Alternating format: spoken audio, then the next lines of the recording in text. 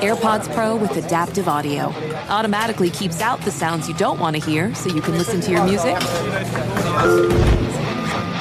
and lowers your music to let in the sounds you do need to hear. Hi there. Hi, what can I get you? I'll have a strawberry mango coconut probiotic smoothie with wheatgrass. Anything else? Extra wheatgrass. Here you go. AirPods Pro with adaptive audio. Available on AirPods Pro 2nd generation when enabled. This is Holly Fry from Stuff You Missed in History class. The national sales event is on at your Toyota dealer, making now the perfect time to get a great deal on a dependable new SUV, like an adventure-ready RAV4. Available with all-wheel drive, your new RAV4 is built for performance on any terrain. Or check out a stylish and comfortable Highlander with seating for up to 8 passengers and available panoramic moonroof. You can sit back and enjoy the wide-open views with the whole family. Check out more national sales event deals when you visit buyatoyota.com. Toyota, let's go places. You're ready for a comeback. And with Purdue Global, you can do more than take classes. You can take charge of your story, of your career, of your life. Earn a degree you can be proud of and get an education employers respect. It's time, your time, not just to go back to school, but to come back and move forward with Purdue Global, Purdue's online university for working adults. Start your comeback at purdueglobal.edu. Crystal Miller is here. You are a survivor of Columbine, which is just fascinating to me to even think about. I remember when that happened, and I think a lot of us do, just in this culture. But it is crazy because the more I researched about your story and just that shooting in general, I know for me it was the first big shooting that I have any memory of or anything like that. And then we've had so many since. And the truth about the whole matter is that nothing has actually really changed since then. So I wanted to give listeners just a little bit of the journey of what it looks like whenever a tragedy or trauma like this happens, and what happens after that, because I think a lot of us keep forgetting. It's just the thing of, oh, that big thing happened. We'll post about it on Instagram for a week, and then we go about our lives until the next one happens. And I know that's not the case for people who are affected by these kind of things or who have been there, who were there for it. So first of all, welcome. Thank you for being here with us. Thanks for having me. It's an honor to be here. And if you would, I know the basics of the shooting are that it happened on April 20th of 1999, which was Hitler's birthday, which is very haunting to me. Dylan, is it Klebold? Is that how we say his name? Yes, it is. And Eric Harris were 2 kids that went to school with you at Columbine. They killed 13 people and wounded more than 20 others. They then committed suicide by shooting themselves in the head of the school library. You were in the library, which is apparently the place where the most people were killed. Is that correct? That's correct, Kelly. Yes, the library was the scene of the most intense violence at Columbine. 10 of the 13 were killed in the library. 12 of those 20 plus were wounded there inside of the library. And I was right there in the very center, in the midst of it. Oh my gosh. Okay, well, just talk through this day with us. I mean, I know it just probably is a story you've told a million times, but I've listened to your story and it really helped me to visualize just the breakdown with just the details of a normal day. So can you talk us through your day that day? Yeah, I think that's what's most interesting is it just seemed like any other day. We had just had prom. I was a 16-year-old junior. I mean, the biggest concerns on my mind were fitting in, being popular, were the boys that I liked and the sports that I played and making sure that I got good grades. I mean, very 16-year-old stuff. Yeah. And on that particular day, I mean, there's warning signs. There's things that happen now looking back that pointed to what was about to happen, but we didn't recognize those. We simply went on with our day as normal and went through the first 4 periods of school like any other day. And a friend of mine by the name of Seth was waiting outside of my classroom, and we usually left campus to go eat because we could come and go. And I begged him and his sister Sarah, actually, who were 2 good friends of mine, to come to the library with me that day. And of course you just wonder, is it Is it my fault that we were there that day? And we went into the library. 5 minutes in the library. We were not in there for very long. Chaos broke out in and around the school. I remember glancing over to the hallway and I saw students running with looks of terror and panic on their faces, but we couldn't see what was happening or hear what was happening. About that time, a teacher came running through the library doors and she said, "There's guys with guns and bombs. They're shooting students. Hide under your tables." And we thought it was a joke. We couldn't possibly wrap our minds around what she was actually saying. But as we just down the hall kind of started to hear the unmistakable sound of gunfire, we knew that we better take cover. And it was too late to run somewhere else or find a good place to hide. So we took cover underneath of our tables. They didn't offer a whole lot of protection. And my friend said, "Start praying. God can get us out of here." And I was like, I don't know how to pray or what to say. God, save us. Let this all be over. But it was just the beginning, because those two boys entered the library and they started their killing spree that lasted 7.5 minutes. And that may not sound like a lot of time, but it felt like an eternity. It felt like time stood still. And the whole time they were in the library, I mean, I literally contemplated what it would feel like to get shot.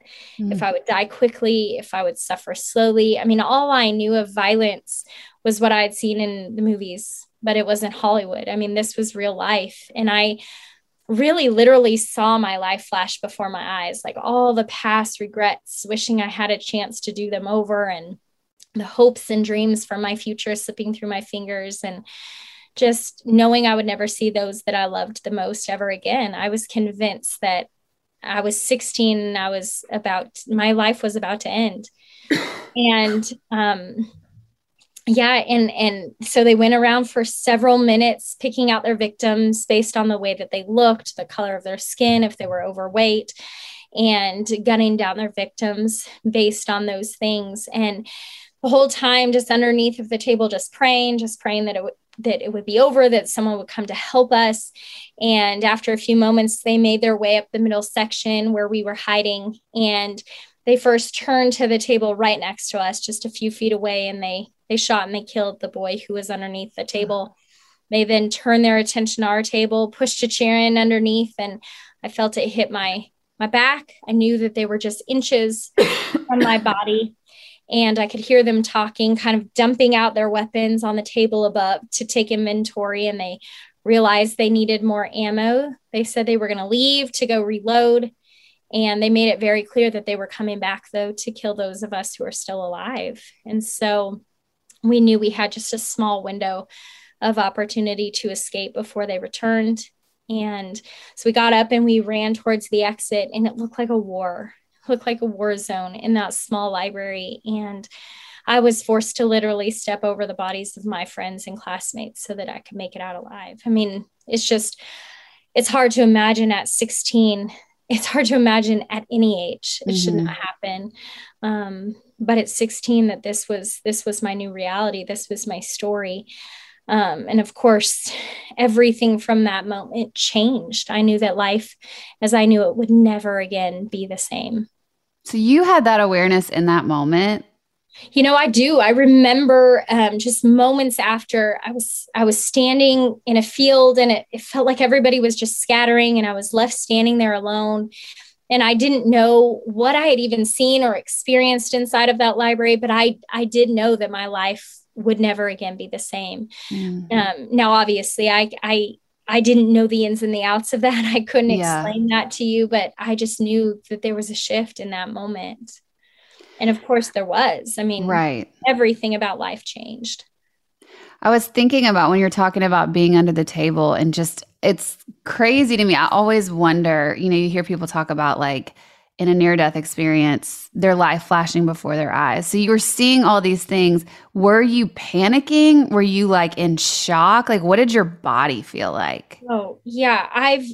It's such I've never felt more fear in my life. I mean, every fiber of my entire being was shaking uncontrollably. I was going into shock. So physically, I was like experiencing shock. every emotion and then no emotions at all, and you're numb and you're in shock. I mean, it's so hard to describe in that actual moment. My friend who I was with underneath of the table, his name was Seth, and he had a lot of wherewithal and understanding of what was happening, much more than myself. And I'm so thankful that I was with him, because he really helped kind of guide us. And in fact, at one point, I didn't share it in my story, but he grabbed my body and he said, "Crystal, I promise that I will take a bullet for you." Like, he knew what was coming when there was just a lot of chaos and a lot of things I couldn't understand that were happening around me. Oh my God. You mentioned that you had seen signs. Did you mean specifically that morning you noticed that things were weird, or leading up to the event? That's a great question, Chip. I would say that day. I mean, personally, for me, I had woken up late and I didn't get a chance to say goodbye to my dad. And that was kind of a routine we had every morning. That particular day, on our announcements for the school, they were always done on the TV screens, and they were telling us what was for lunch, the sporting activities after school. And the quote that day said, "You'll wish you weren't here today." And I think that being the biggest sign of because those two boys actually worked behind the scenes on the video production, and they had put that there kind of as a warning of what was about to happen. Wow. So that was a message that came from them. Yes. Wow. Isn't that crazy? I mean, and the day was weird anyway. It is. It absolutely is. And the day was chosen by those two boys because it was Hitler's birthday. Things were already a bit strange because it was 420. And so things were a bit off. I mean, there was just a lot of kind of strange things about the day. So the other thing that's so interesting, and I went to a really small high school, and so I don't know how big Columbine was, but we knew everyone. And so I wonder, like you said, you had friends who you were watching die, which I cannot process the trauma around that and how scary that would be. But then also, did you know the two shooters? You know, you're exactly right. We did have a really big school, about 2,000 plus students. So it was impossible to know everybody. They were seniors. I was a junior. I remember looking back, I remembered passing them in the hall, but I did not know them personally. Okay. And then what was it like in the library as you watched your friends be shot? What is going through your head in that moment? You know, I didn't actually see them shot because my friend Seth kind of had his body sheltering mine. It was kind of buried in his chest. Thankfully, I'm a very sensitive person. And so I'm very thankful I didn't actually see that. But I don't think, I mean, you really almost to protect yourself, you have to, you know, there's defenses that our bodies just kind of do naturally. And so for me, even as I was stepping over those bodies, I wasn't processing it. I wasn't understanding what was happening in the moment. It took some time to go back and to really process and work through that. Mm-hmm. So then it ended up the guys committed suicide and you guys were able to escape the library, thankfully. What happened next? You know, when we first came out of the library, it was very disorienting because we went from this dark room that was filled with smoke and the fire alarms were going off, and we step out into the bright sunlight and trying to figure out where we can go, where we're safe. I mean, everything we just had known for 16 years of our lives was turned upside down. We didn't know who to trust, where we could go that was safe. I saw a police car just a few yards from the school. And so we ran to get behind the police car. There was no police officer. They were off exchanging gunfire with the boys in the library. But most of the students had been very badly wounded. There was a lot of blood. I mean, again, it just looked like a war zone in front of me. And people were springing to action, and they were helping people who were bleeding. But I grew hysterical over the sight of blood and over the wounds and from the shock of it all, really. Mm-hmm. And so we were waiting for police cars to come, take the most wounded away from the scene. And I was separated from Seth and Sarah, my friends. And I was picked up by a police car and dropped off in a field just behind the school. And that's kind of when everyone scattered and I didn't know where to go. I didn't know what to do. My safety, my security had been stolen. Yeah. So what did you do? You just stood there until someone came and got you? Yeah, I stood in place and someone with the media came and they were interviewing me. I mean, I have clips of me literally moments after coming out of the library, absolutely hysterical, trying to make sense of it. And it wasn't a few minutes later, a friend came up, Seth again, and found me rather. And we tried to make our way to a phone so we could call our parents so we could let them know that we were okay. I cannot imagine being a parent and then getting that call. I mean, have you talked to your parents, I'm sure, about what was going through their head? Like, were they aware that the shooting was happening? They were. In fact, someone had called my parents and told them, hey, Crystal's in the library. We know she's in there. And it was at this point that reports were already coming in. Hey, all of the shooting is taking place in the library. My parents really feared the worst. They didn't think that I would make it out alive. And I remember when I first picked up the phone and I talked to my dad, I mean, it was finally like my dad, just all of his emotion, his rush of emotion just came out. I rarely heard my dad cry, and listening to him weep when he heard my voice. And I just kept asking him, Dad, where were you? Why didn't you protect me? Which is so horrifying, that was my question. I mean, all I wanted was my dad, my parents in that moment. But now as a parent myself of 3 young kids, I can't imagine either, Kelly. I can't imagine getting that call. I can't imagine watching that happen on the news. It's heartbreaking. It's horrifying. Yeah. It makes me sick in my stomach that the media came directly to you.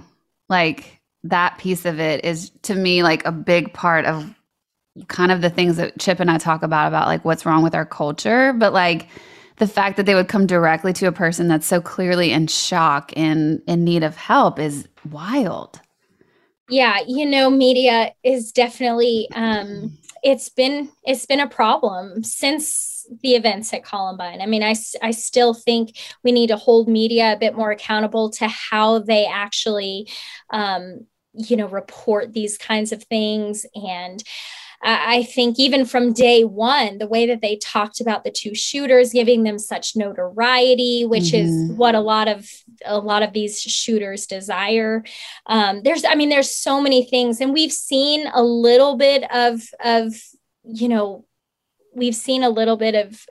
progress in that area, but I still think we have a long way to go. I mean, I'm always mortified when I see another shooting happen and they immediately go towards the kids and the young people and it's hard enough to talk when you're in shock, but especially as a young person who doesn't have the language, who doesn't have the understanding or the emotional capability to even express themselves. Yeah. Yeah, it's a fine line, because obviously the media is also trying to figure out what's happening so they can, alert the public to it. But it definitely seems exploitative to,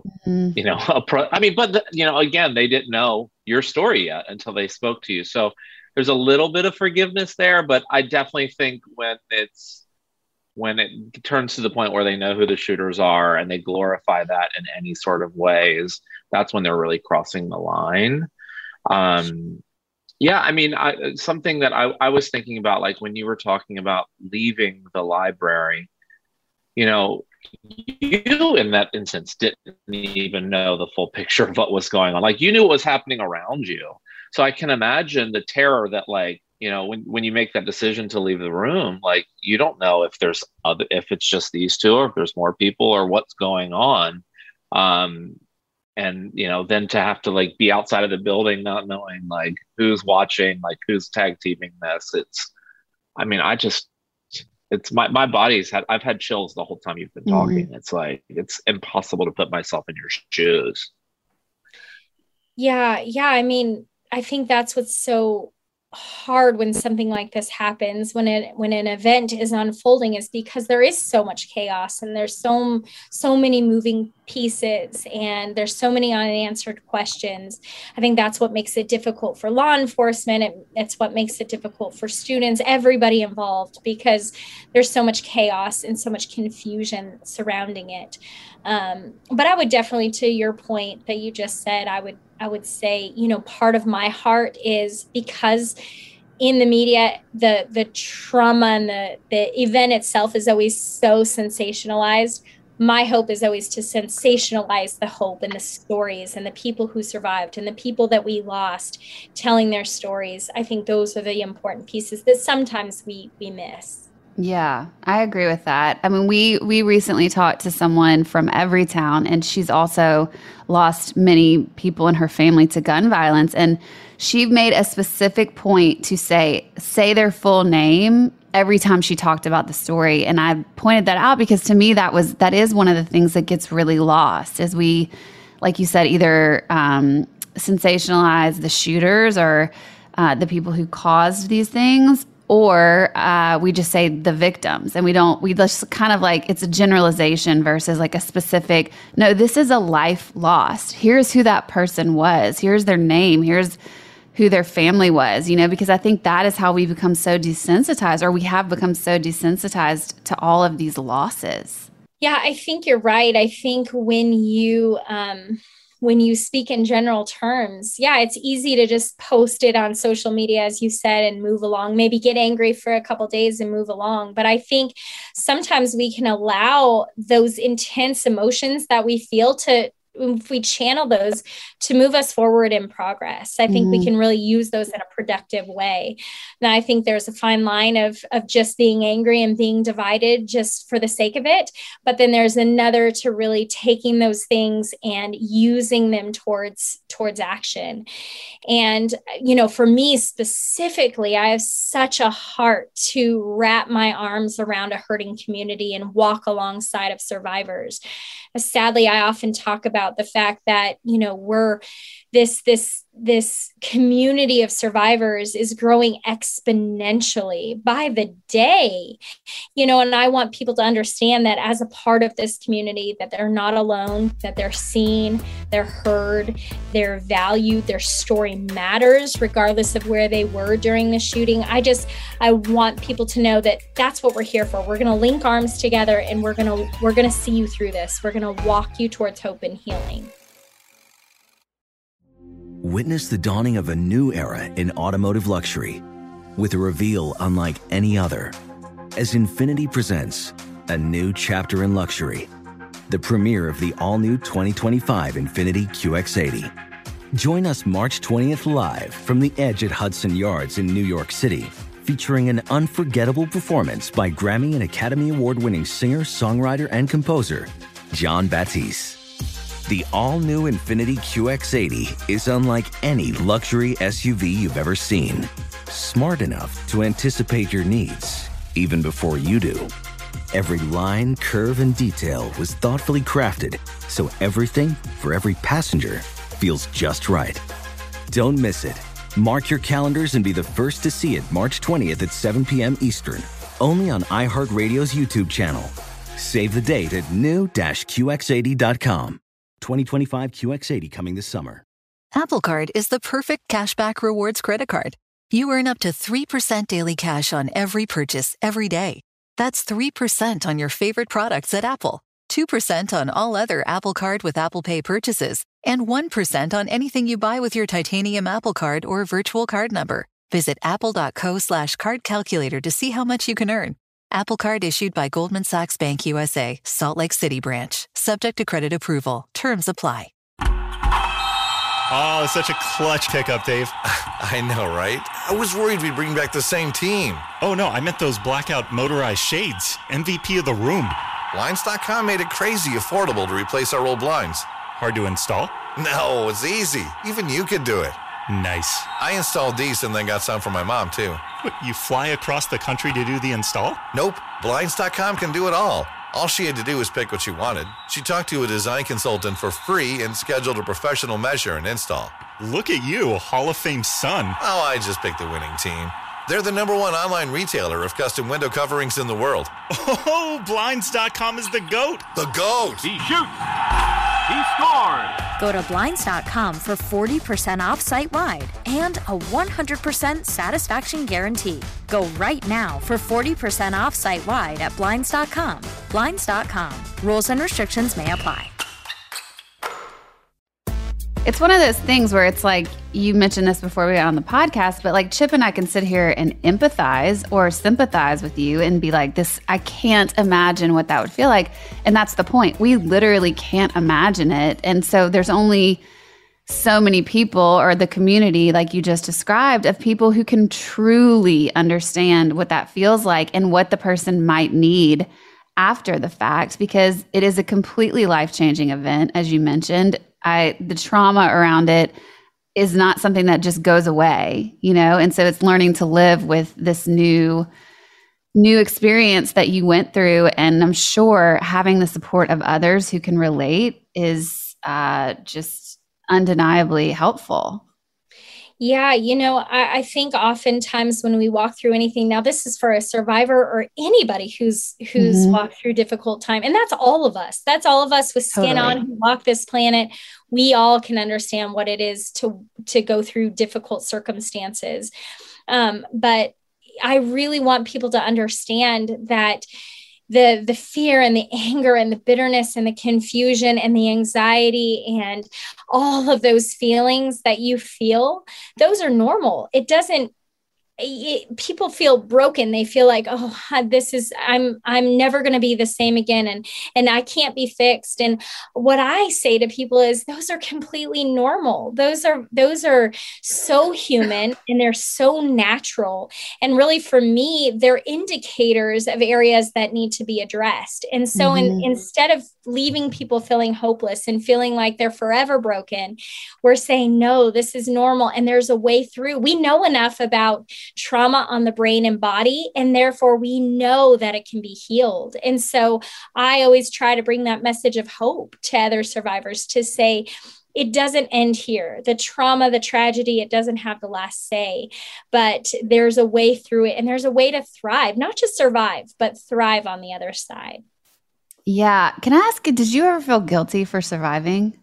Absolutely. Yes. Survivor's guilt is probably one of the most common things that all of survivors feel. This idea of, I'm thankful to be alive, but why did I survive and other people didn't? And I mean, I can say from personal experience that yes, I was grateful that I survived, but there were so many days that I wished that I had died. I mean, the pain was overwhelming and the grief was so suffocating. I didn't know how I could walk through. And yet, obviously that was in the days after, but it's a very common thing. So even in my kids' book, To Survivors, I talk about the importance of, we must talk about the people that we've lost. And I know sometimes that can make people feel uncomfortable or anxious to talk about people who have died, but we have to remember their lives and the jokes that they told, and we can laugh and we can smile.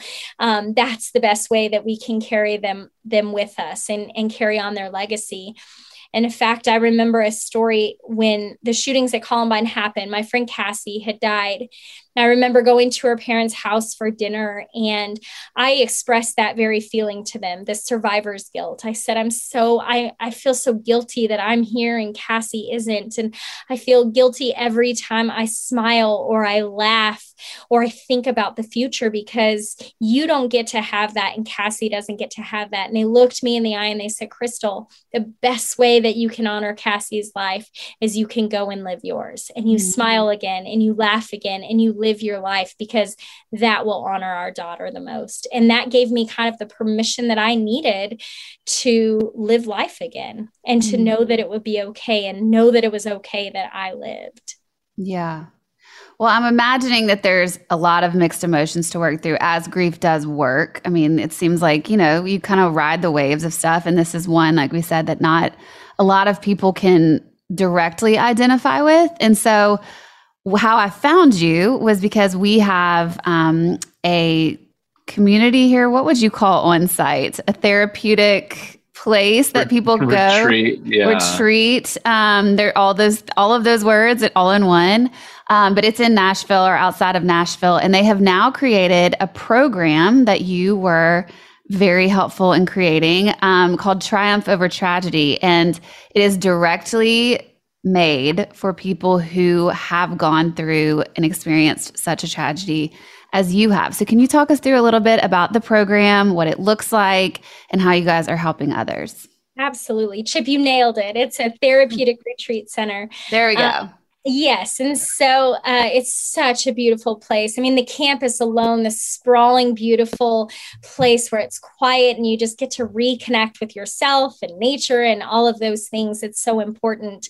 But we have a 40-bed facility that can accommodate a variety of people who are in different walks of life. But specifically through the On-Site Foundation, we created a program called Triumph Over Tragedy. And I'm so proud of this program, mostly because there is nothing like it that exists for survivors out there. There's very few resources for survivors. And again, as we talked about, these shootings have become so commonplace, and this community of survivors continues to grow. We wanted to create a space where people could come and get the tools and get the help within community that they deserve. It doesn't matter their background, their socioeconomic status, race, religion, gender. Anyone gets to come. Anyone is welcome, and they get to come for free because of amazing donors who have made that possible. And so that's what's so special, is that survivors come from all over the country, representing all of the different tragedies that we've seen over the last many years.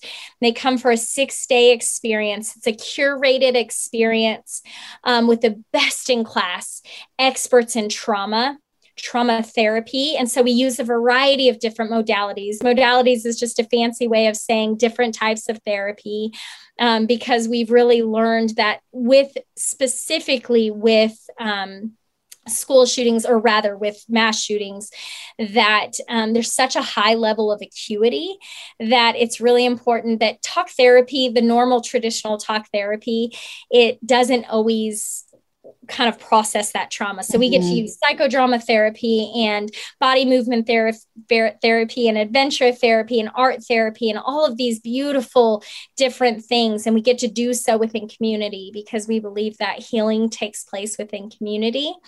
And it's just it's so amazing to see these survivors come in and they've been activated, and they're having nightmares. And I mean, the tragedy itself is just controlling their lives. And to see over 6 days, this transformation that takes place in all of us is remarkable. And people are getting their lives back. And though we can't go back to who we were before, we get to walk out a better version of ourselves. And that's really what Triumph Over Tragedy does. It gives you lifelong friends, people that you get to do life with, because that peer support, I think we mentioned it before, is so vital in healing. We need one another. And so there's so many beautiful components to our program. It's one of the highest privileges of my life that I've been able to create this for fellow survivors.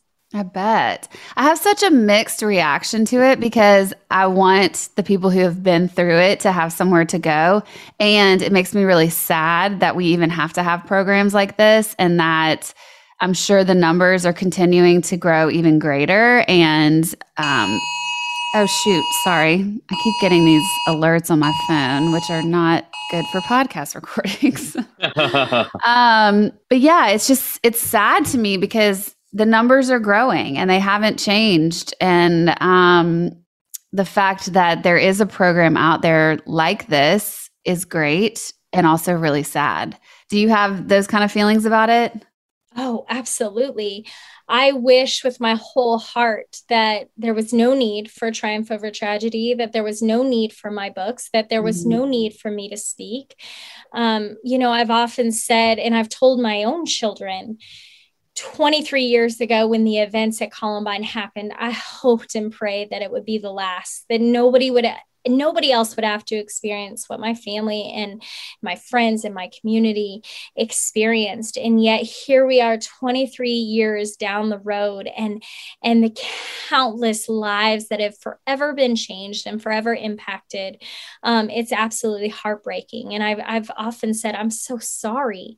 I haven't done enough. I wish I could do more. I'm trying to do my part, but it just continues to happen. And so to that end, I continue to do the work in way of prevention, but also to support those who have experienced it and who have been affected by it. But I wish that I had a different job. I wish that this is not 23 years later, my career. But I think what I am most passionate about is making sure that those who have been through it have the support that they need and they deserve. Oftentimes, funds run up very quickly in communities where mass shootings happen. There's very few resources. There's very few people who are trauma trained counselors and therapists who understand trauma, who can help people walk through that. And so we want to show people that there are tools, there are resources, they exist out there, and we're trying to create more. But it's slow going. It's slow going. This people are understanding more and more the need for mental health support, but it's been a slow groundswell. And I think we're finally starting to see that and the importance of that, but it's taking time. Yeah, I would imagine so. I mean, it's two different conversations because obviously the prevention piece, as you said, is a really important one. And we've had some of those discussions on the podcast. But I do want to keep this one focused to the people healing. And as it is with any trauma, I know that it becomes this lifelong journey that kind of ebbs and flows, and, you can get triggered. So what happens for you when it happens again? Like, what happened for you when you saw Uvalde? Yeah, that's a kind of a complex answer, mostly because over the last 23 years, I've worked very hard to work on my own healing. And so thankfully, I can say that when a shooting happens, I am activated in certain ways, but I am not re-traumatized, meaning I don't go back to being a Columbine 16-year-old kid underneath of the table. I can feel empathy and I can feel compassion for the people who are walking through it. And that then spurs me on towards action. I'm not crippled by those, by being reactivated. And that is not the case for everybody. A lot of times they see the news and it completely takes them out. Their emotions take over and they take control. I've learned enough tools and I've learned enough things over the years that my emotions don't get to be the boss of me, that I actually get to be the boss of my emotions, and I find ways to manage those.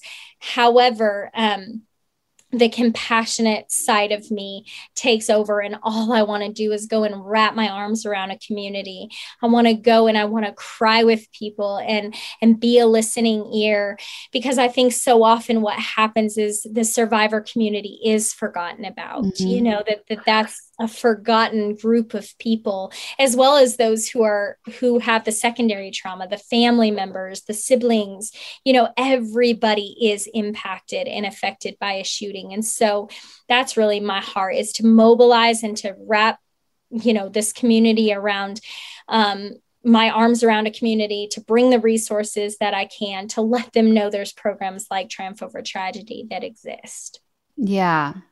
You just made a point. I hadn't thought about this, but it does just extend further than the people who were even in the shooting. Like, I'm sure your parents had a really hard time sending you to school after that. They have their own trauma. Oh, absolutely. And especially now as a parent of my own small 3 children, the idea of something like Uvalde happens or Newtown happens, Parkland happens, and then going and sending my kids off to school the next day is quite a challenge. And it's not just a challenge for me. That's true for every parent in America. No parent should have to, kiss and hug their kids goodbye at their school steps and wonder if it's the last time they'll ever see them again. I mean, that is just the fact that that's even a question in our minds is so tragic. Yeah. But yes, I mean, the idea of being a parent whose child has been through a school shooting, or a spouse of somebody who's been through a mass shooting. I mean, the secondary trauma, the trauma is so far reaching. It's this chain reaction that happens. And that's why we need to mobilize, and we need to really have mental health support for all of those involved, because I believe that it's not just the survivors, but to help the survivors, we have to be healthy as a community. And so that's really, I think, what we're trying to do. And that's why even at Triumph Over Tragedy, we have this education component, that if you can understand why you're feeling the same, why you're feeling the way that you're feeling, or why you have those nightmares, it helps you to actually process it and walk through it. And so I think that's an important piece in our culture. I do too. Also, you mentioned that you have some books, and I want to talk about those because you have a book, you said, about your story in general that you wrote a long time ago. And then now you've transitioned into children's books, which again, I have that same mixed feeling of like, I hate that we have to do this, but because it is the nature of some of the things we have to deal with in our culture, I'm glad that you're putting resources out there. So tell us about all three books and kind of what made you want to do that, to write about this stuff. Yeah, my first book is called Marked for Life. And like you said, it's just kind of the book about my story, written many years ago. Of course, life has gone on and there's a lot to add to that story. That's more the chapter book, more for adults. And then you also mentioned I've got a couple of children's books. One is called A Kid's Book About School Shootings, and one is called A Kid's Book About School Shootings for Survivors. And really the heart behind the two kids' books is, as an adult, as a parent, it's really difficult to have this conversation with our kids, especially as the frequency of shootings happen. It dominates the headlines, and it dominates the hearts and the minds of our kids. And especially as they're walking through these active shooter drills or lockdown drills, they're constantly thinking about, what if this happens to me? So it's really kind of talking about how important it is. Yes, they happen. Shootings are still very rare, but we have a plan in case of an emergency, just like we wear a seatbelt when we're in the car, or a safety helmet in case we fall off our bikes. It's important to have a plan. But adults are working on that. We're doing everything we can to keep you safe, just reassuring kids that they're safe, and we're doing our part to help keep them safe. And then it's also giving those practical tools, things like that we teach at the on-site, foundation, things that we teach through Triumph Over Tragedy, is how we breathe through things, and we can notice things to help ground ourselves, or we can say a phrase over and over again to kind of calm our nerves when we're feeling afraid. It's giving them tools that they can kind of help them when they're feeling afraid, or they're feeling anxious about something. And then it's also empowering young kids to say, you can make change, you can help write letters, or you can create a kindness club at your school, or you can talk about a plan to make sure that you're prepared in the event of an emergency. Kind of empowering kids to let them know that it doesn't matter how young you are, you can make change in your school, in your neighborhood, in the world. So it's really several that kids book about school shootings, and it's creating a safe space for kids to ask questions without judgment, because they're thinking about it and they're wondering about it. And if we don't talk about it, kids think it's taboo. They think it's too scary. But when we open up that dialogue and we create that safe space, we then get to teach kids, okay, it's okay to have these emotions. That's normal. Here's what we do with them, and here's how you can effect change. And then the kids' book about school shootings for survivors was born out of the events that happened in Uvalde. And it's really me speaking directly to another survivor, saying, you're not alone. I understand the survivor's guilt and the grief and all of the feelings that you're feeling, or none of the feelings that you're feeling, that paradox of wanting to sleep, but nightmares keep you up, wanting to eat, but you're not hungry, speaking directly to what they're facing in the immediate days after a tragedy, and telling them that they can remember the people that they lost, and, just reminding them once again that they're not alone. So that's kind of the heart behind those books. That's why I wrote those books. And again, I wish they didn't have to be written, but I am thankful that I get to help kind of reframe the conversation and open up the dialogue. Witness the dawning of a new era in automotive luxury with a reveal unlike any other as Infiniti presents a new chapter in luxury, the premiere of the all-new 2025 Infiniti QX80. Join us March 20th live from the Edge at Hudson Yards in New York City, featuring an unforgettable performance by Grammy and Academy Award-winning singer, songwriter, and composer, Jon Batiste. The all-new Infiniti QX80 is unlike any luxury SUV you've ever seen. Smart enough to anticipate your needs, even before you do. Every line, curve, and detail was thoughtfully crafted, so everything for every passenger feels just right. Don't miss it. Mark your calendars and be the first to see it March 20th at 7 p.m. Eastern, only on iHeartRadio's YouTube channel. Save the date at new-QX80.com. 2025 QX80 coming this summer. Apple Card is the perfect cashback rewards credit card. You earn up to 3% daily cash on every purchase every day. That's 3% on your favorite products at Apple, 2% on all other Apple Card with Apple Pay purchases, and 1% on anything you buy with your titanium Apple Card or virtual card number. Visit apple.co/card calculator to see how much you can earn. Apple Card issued by Goldman Sachs Bank USA, Salt Lake City branch. Subject to credit approval. Terms apply. Spring is a time of renewal, so why not refresh your home with a little help from Blinds.com? We make getting custom window treatments a minor project with major impact. Choose from premium blinds, shades, and shutters. We even have options for your patio, too. Blinds.com invented a better way to shop for custom window treatments. There's no pushy salespeople in your home or inflated showroom prices. Our design experts can help you find the perfect window treatments on your schedule. We'll even send free samples directly to you. Plus, we can handle the measuring and installation for you. Unlimited window treatments installed for just one low cost. And with Blinds.com, you'll always get transparent pricing. No hidden fees. Our free shipping and 100% satisfaction guarantee can put the spring back into your step and into your home, too. Shop Blinds.com right now and save 40% site-wide. Get 40% off for a limited time at Blinds.com. Blinds.com. Rules and restrictions may apply.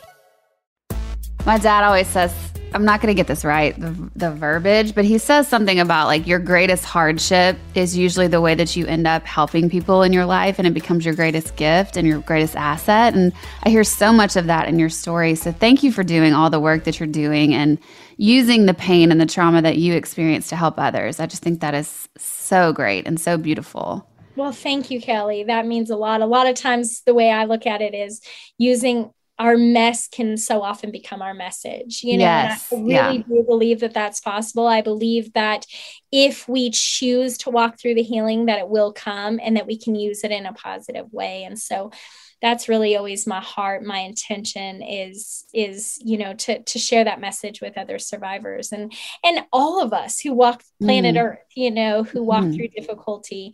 There's always hope. And where there's hope, there's life. Yeah, exactly. Was there a moment where you felt like you had healed? Like, I know this is something that will be with you, you'll carry it forever, but like, was there a moment that you felt the weight lift? Chip, that's a great question, because once you walk through something like this, it is a kind of thing that stays with you for the rest of your life, but it doesn't define me. It's a part of my story. It's part of who I am. And I would say that there wasn't one defining moment, that it was for me a lot of things. I was surrounded by an amazing family, an amazing family, an amazing community, an amazing church, an amazing trauma-trained therapist. And one of the things, a couple of things that were very healing for me was being able to tell my story over and over again, whether that was speaking it out or in written form, because it kind of helped me to decompartmentalize it. And just, it really helped me work it out. And for the fear not to control me anymore, because it would be so easy to just kind of stay trapped in that fear, never go anywhere, because we've seen shootings happen at grocery stores and movie theaters and nightclubs. And I mean, you name it. And so being able to live life again and just, choosing to live life and choose hope. I think it's a lot of things. And then also I started traveling overseas. I remember when I was 16 years old, I went to war-torn Kosovo. The war was kind of coming to an end, and I was able to bring Christmas gifts to children there. And I saw myself in the young kids who had survived war. I'm not saying what I went through was war, but I looked into their eyes and I saw myself reflected back in so many ways. And I saw their resilience and I saw their strength and I saw how they were choosing hope. And I thought, okay, I can too. I think it's our stories that connect us and remind us of our humanity and give us courage to keep living. We need to keep telling our stories. They matter. They matter so much. And I think that connectedness and humanity is key to kind of finding our way out of everything that we are experiencing right now. But I decided I want to do this with my life. I want to help other people. And even though every time I would go overseas and I would see people, what I believed were living their Columbine-like experience, they didn't have a home to return to. They didn't have warm food. They lost their family members and they were living their Columbine-like experience 24/7. And I thought, okay, this is what I want to do. I want to help people. And every time I would help somebody else, healing began to take place. Like that was the natural byproduct that started to happen. And I didn't do it for that reason. But over time, all of those experiences started to shape and change me. And so to answer your question in a long roundabout way is that I think it was a lot of things that really contributed to my healing. And it was a process of time. It took time. Right. There was no timetable. People would be like, aren't you better yet? And that's not what happens when we walk through tragedy. There's no timetable. Nobody gets to tell you how to heal or how long it's supposed to take. It will take as long as it needs to for every single person. Right. Is there, as a survivor, one thing that you would communicate to the public, to us, to people just out living their lives who haven't experienced something like this, as ways that we can help? Like, how can we support people who have gone through things like this? And how can we support helping this not happen again? Like, in your perspective, what would you say to that? Man, if I had the exact answer to that, I think that we would see these mass shootings being prevented and we would see a change in that way. I think we need to continue to look at all the avenues that will lead to solving this problem. I mean, it's a multifaceted problem that will take a multifaceted solution. It's not just a one size fits all. I wish that it was. I truly wish that it was. But it's taken us a long time to get here, and it's going to take us a long time to get out. But I think whatever sphere of influence that you have, whether it is within policy and legislation, go that route. If it's in the mental health field, go that route. If it's in marriage and family, go that route. If it's in schools and education, go that route. But we need all hands on deck. And I think what's important is we're so divided and we're just yelling at each other. And there's so much anger that we need to come together and we need to have a conversation, because I think we're all closer on this issue than we are apart. Yes. And we just need to stop yelling and we need to stop being divided and come together, because we all want the same thing. We want to see these things stop. We want to see a better world for our children. We want to see a better world for ourselves. And so I think it's coming to the table and it's having that conversation with a lot of compassion, a lot of empathy, a lot of openness, and trying to find the solution, because I think that's ultimately what we all want. Yes, I agree. Yeah. I think there's one thing that sort of flips that on its head, and it's the gun lobby, because their goals are very different. And sadly, they take the compassion part out of it because they're thinking about their business. And but I agree. I think that more people we're a lot closer on the issue in terms of humanity than people want. You would think because of the size of the argument. So I think it's really important that as we talk to people that we feel are on different sides of political lines, that we approach the conversation with compassion and just from a very human, non-constitutional standpoint. This is lives and people that we're talking about. You're exactly right. And I do think that we've lost sight of humanity a bit. Mm-hmm. We need to come back to, it's really hard to hate someone, be angry at someone if you know their story, mm-hmm. if you can look at their background and what brought them to where they are today and why they're so passionate. We all have a story, and we need to just listen. We need to talk a little less and listen a little bit more. And I think that, we'll find that humanity and unity in that. Mm-hmm. Yeah. Well, Crystal, thank you for sharing your story with us, because I think it will help a lot of people just to understand what that looks like. Like I said, we see it on the news, but it's really easy to separate yourself from that narrative if it hasn't actually happened to you. So I really appreciate you being here and sharing your story with us. I'm going to link the books and the link to the on-site website in the description of this podcast, but where else can people find you? Yeah, crystalwoodmanmiller.org. I believe I should know my own website.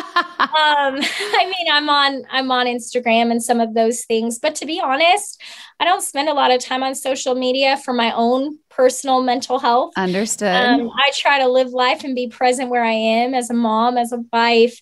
And so, but I am definitely on those channels under Crystal Woodman Miller. Okay. So yes, so you can look for me there, but I just, thank you so much, Chip and Kelly, for having me, and thank you for your compassion and your sensitivity, and for just having a really important conversation. Thank you for highlighting triumph over tragedy. I mean, again, that is my heart. So I appreciate you just making space so that we could talk about it. Well, it was our honor. So again, thank you so absolutely. much. Thank you.